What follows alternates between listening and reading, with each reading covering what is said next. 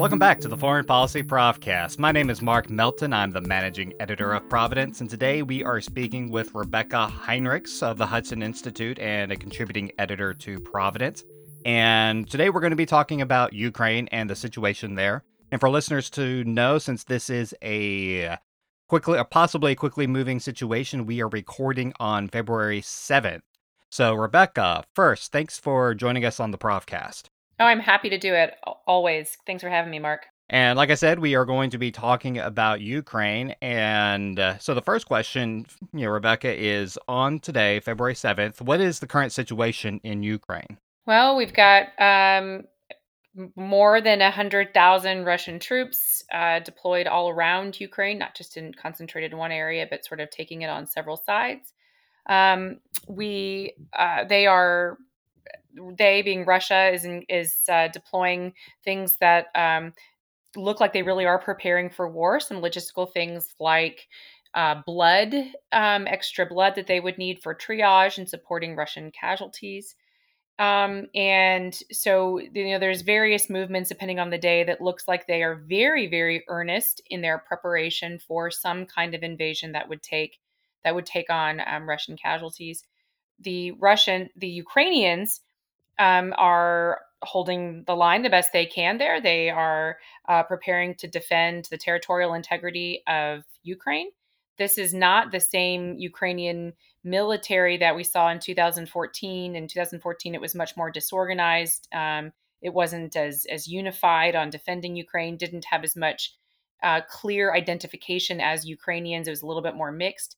That's not the Ukrainian military we see today. They identify as Ukrainians. They are well disciplined. I just recently had a briefing from somebody who knows the status of them up close and personal, and he indicated that they are highly disciplined. They are prepared to defend Ukraine, but they are outgunned and outnumbered. So we know that they will not be able to militarily succeed against Russia. But that is the latest current facts that we have established. And then, of course, there's ongoing speculation and analysis about what might happen next. So why does Ukraine matter? Why should Americans be concerned with what happens there?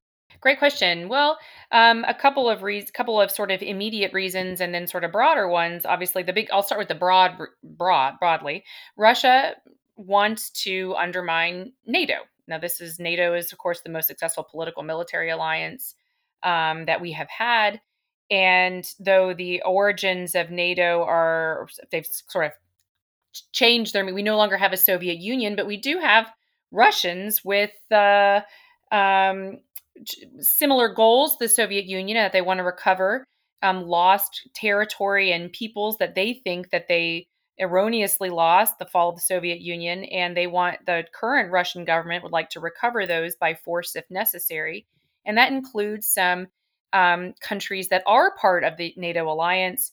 So, of course, Ukraine is not. Our listeners know that part of the NATO alliance. But if Russia does invade some of these countries that are established, they are their own independent sovereign nations.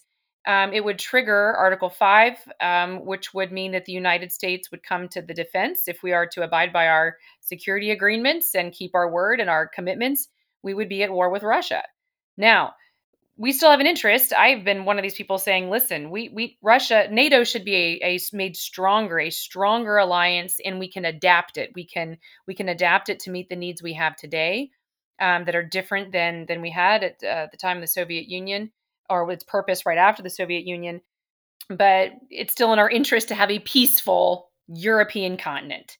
And so the danger for Americans is that you have Russia that invades Ukraine. You directly have NATO allies at risk.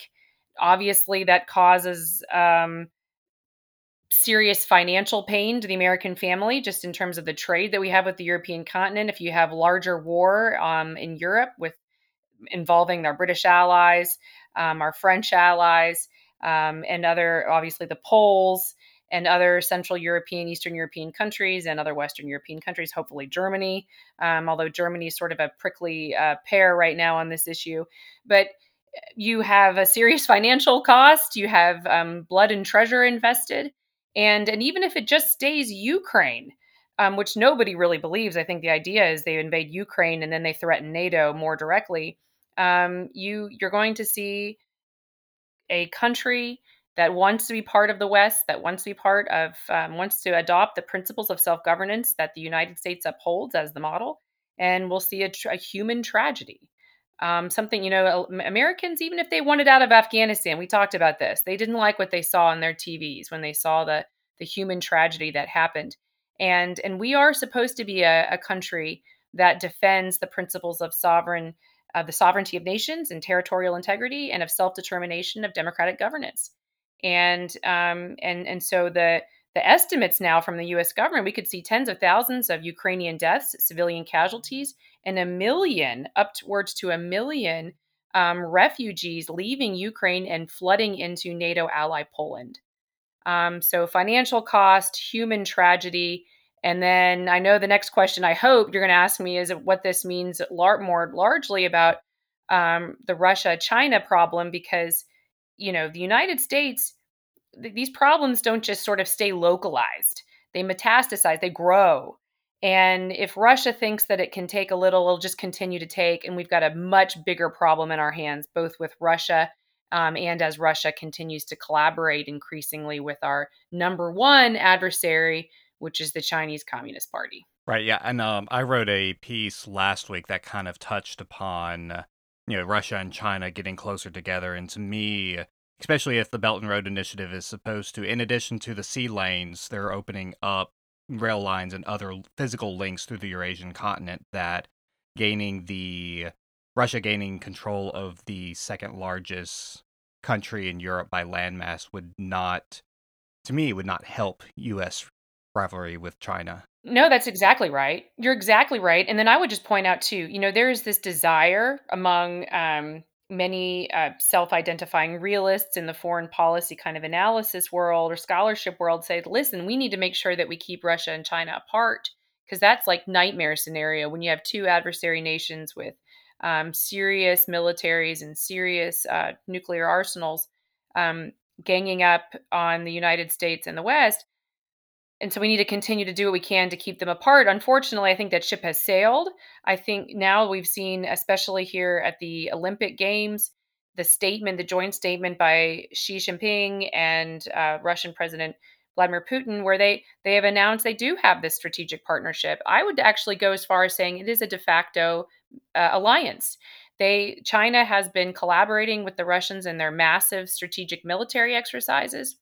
When the United States withdrew from the INF Treaty because the Russians were cheating on it, the Chinese objected pretty forcefully. Of course, China's arsenal, more than 90% of their missiles would have violated the INF Treaty, but they wanted the United States to stay party to that, and defended the Russian case, which of course was not true. Xi Jinping has defended Russia's claims against NATO and Ukraine. And Russia has returned the favor by defending Xi Jinping's erroneous claims against democratic Taiwan. So you see these increasing collaborations between these two countries. And so I keep seeing these, Biden officials publicly urging China to convince Russia not to invade Ukraine. And I think it's, maybe they know that what they're saying doesn't make any sense, but they're saying it anyway for some sort of diplomatic purpose that I'm not aware of. But that is nonsense. I mean, China seems to me has made the calculation that it is in their interest for Russia to create this very highly destabilized environment on the European continent, keep the United States distracted over there with a serious problem. And then who knows, what Xi Jinping is planning and devising for what's going to happen in the Pacific. And we could go on down this. My colleagues at Hudson have written extensively now about Russia and Chinese increasing collaboration with the Iranians and their interests in the Middle East. And then even arms sales and technology transfers to North Korea.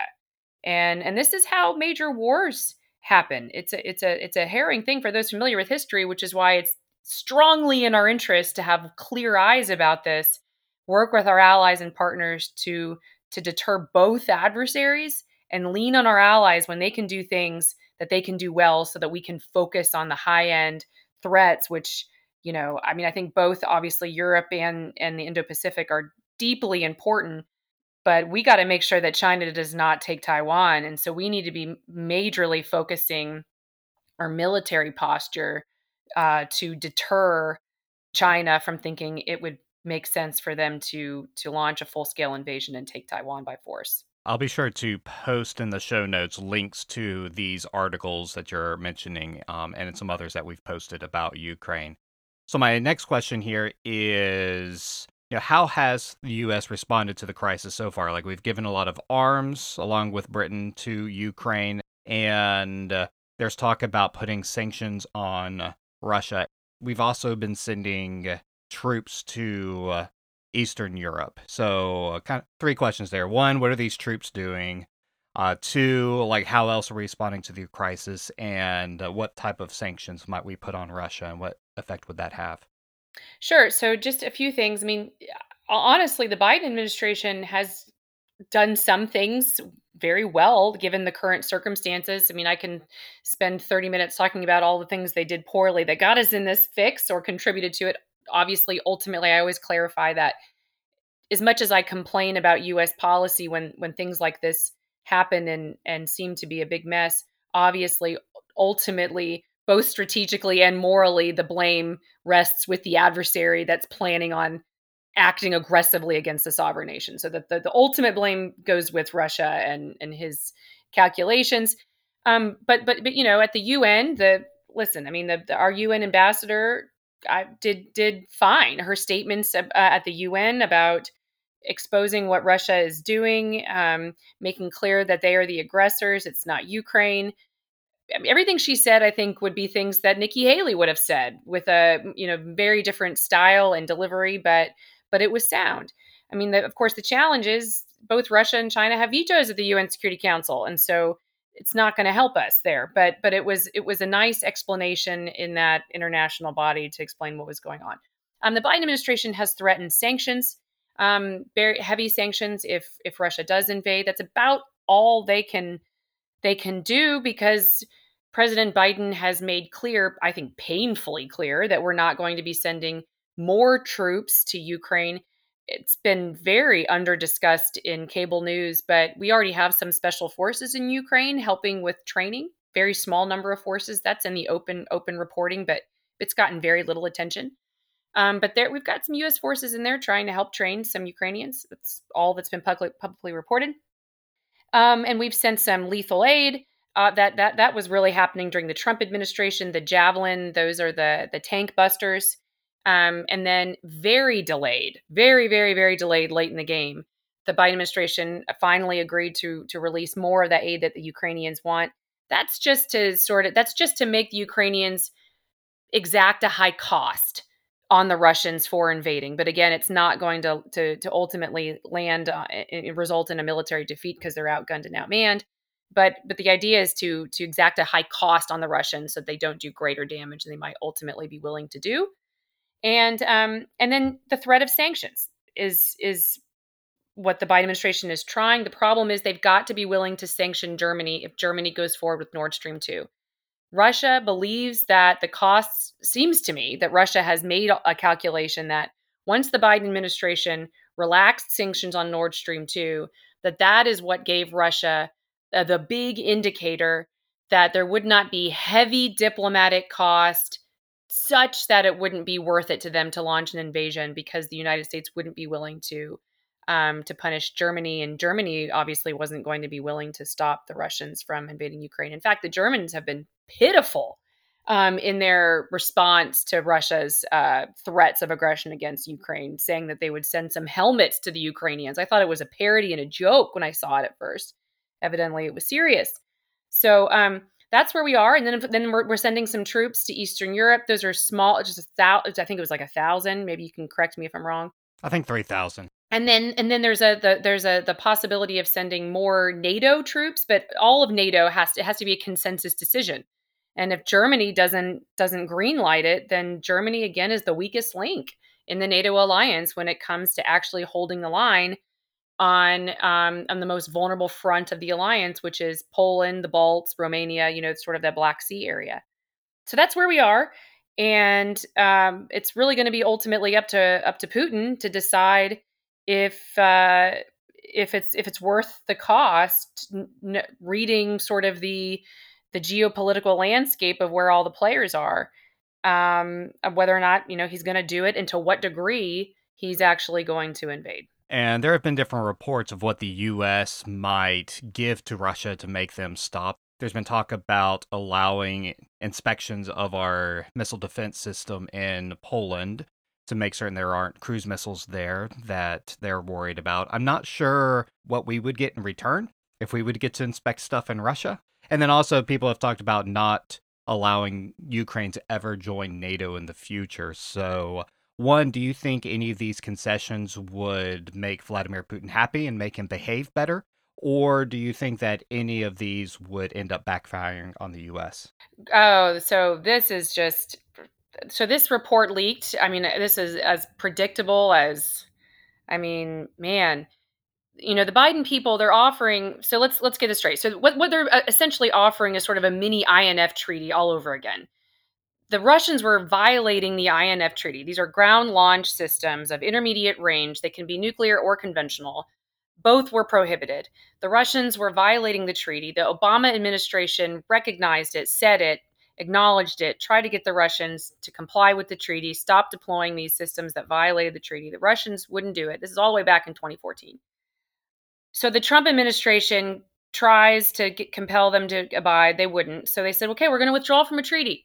We're the only ones in the whole world abiding by this treaty. The Russians aren't, Chinese are not party to it. Nobody's doing it. So, and if we want to deter China in the Indo-Pacific, we might need these weapon systems. Why are we party to a treaty that's restricting us and nobody else? So we withdraw. Now, the Russians have never admitted that they were cheating. In fact, they still would be cheating if we were still party to that treaty.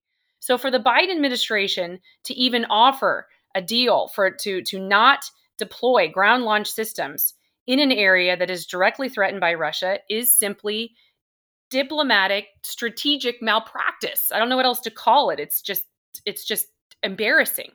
And to offer that they can come check out these Polish sites, they're purely defensive systems there, to actually outfit them to put Tomahawk weapons in there would be a whole rejigging of the system. And so we have, it's purely defensive. They're purely defensive sites in Romania. And not only would I not let a Russian step foot on either of these countries' soil, let alone, I mean, while they have 100,000+ troops amassed on a sovereign nation threatening to invade, I wouldn't let them on our missile defense sites. Furthermore, I actually suggest we start planning on deploying these systems. Not only should we not promise not to deploy them, I think we should be saying we are happy to deploy them if these countries want them. And that's because they're directly threatened. And if Russia doesn't want to be threatened by ground launch cruise missiles, they need to stop threatening to invade sovereign nations. Now, I think your second question was on what we would get from it. So I guess the deal, now again, it's a leaked document. It was sort of an initial sort of stab at what this agreement would look like. But there'd be some mutual things that the Russians would have to do with their systems as well. But again, I would say I'm not interested in having any kinds of talks about anything while you are amassing troops and threatening a sovereign nation. So, and furthermore, I think, we totally have the right, and the Russians and the Poles and anybody else has the right to deploy the kinds of systems that they need to defend the territorial integrity of their country and the safety and security of their people. That's a long answer, but it makes me so frustrated that this is something that they're offering while we know that the Russians were in violation and continue to lie and obscure the truth about that issue. Again, speaking from February 7th, it's looking like none of these offers have really moved the Russians to abandon their plans or posturing to take Ukraine. No, definitely not. No, I mean, I think that the Russians wanted to take a big chunk off of Ukraine, and that's what they want, and they're spoiling for a fight. And if it was diplomacy, I mean, the Obama administration tried hard. Remember the Russia reset. If there were concessions, diplomatic concessions that could have been made to get Russia to act like a responsible nation and stop threatening to invade countries, We would have figured that out with an administration that was desperate to make it so, and it didn't work. The Trump administration, though they had much tougher policies on Russia, Donald Trump was always looking for an opportunity to cooperate with Vladimir Putin, and it never materialized because the Russians simply wouldn't play ball. And so now here we are. If it was going to be something as easy as let's swap information on this particular category of weapon systems, that could have solved the problem. The Russians want these former chunks of territory that currently belong in sovereign nations that used to be part of the Soviet Union. That's what they want. And so they're looking to see to what degree they can get that and at what cost. And they're going to continue to push until they find solid pushback where they can conclude that it's not going to be worth it. And that's just the way this is going to go. And so this idea, I mean, you cannot, I've been on the record, I've said this too. I'm not in favor of expanding NATO right now at this time. I think that we need to be strengthening the NATO alliance. We've got some major problems in it, and expanding it whenever it's already struggling on the political side of things and on military commitments with some members in the alliance. I'm not in favor of expanding it. I think that would be foolish when the United States has two major powers that we need to deter, in addition to rogue state actors. But I am 100% opposed to, in principle and categorically, closing the door to any expansion ever. That is not even in our place and position to make that promise. These are sovereign countries, and dynamics can change, and there might be a time in the future in which it makes sense. So I think it's a non-starter, and it should be a non-starter. Well, Rebecca, I know that we're short on time, and I want to make certain that we can get this podcast out there quickly so that listeners can listen to it before Russia invades Ukraine, if that ends up being what happens. But Rebecca, thanks for joining us on the Provcast. If I can say just one more thing, Mark, if that's okay. Oh, go ahead. There was this really great, well-sourced report by the Financial Times, which indicated that there was U.S. officials on Capitol Hill briefing members that essentially they believe that Russia might actually test strategic systems. So these are nuclear-capable systems of ICBM range, of intercontinental range that can reach the United States, that they might test these weapon systems concurrently while they are invading Ukraine.